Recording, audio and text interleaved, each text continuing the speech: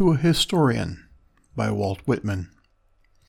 You who celebrate bygones, who have explored the outward, the surfaces of the races, the life that has exhibited itself, who have treated of man as the creature of politics, aggregates, rulers, and priests, I, habitant of the Alleghenies, treating of him as he is in himself in his own rights, pressing the pulse of the life that has seldom exhibited itself, the great pride of man in himself, chanter of personality, outlining what is yet to be, I project the history of the future.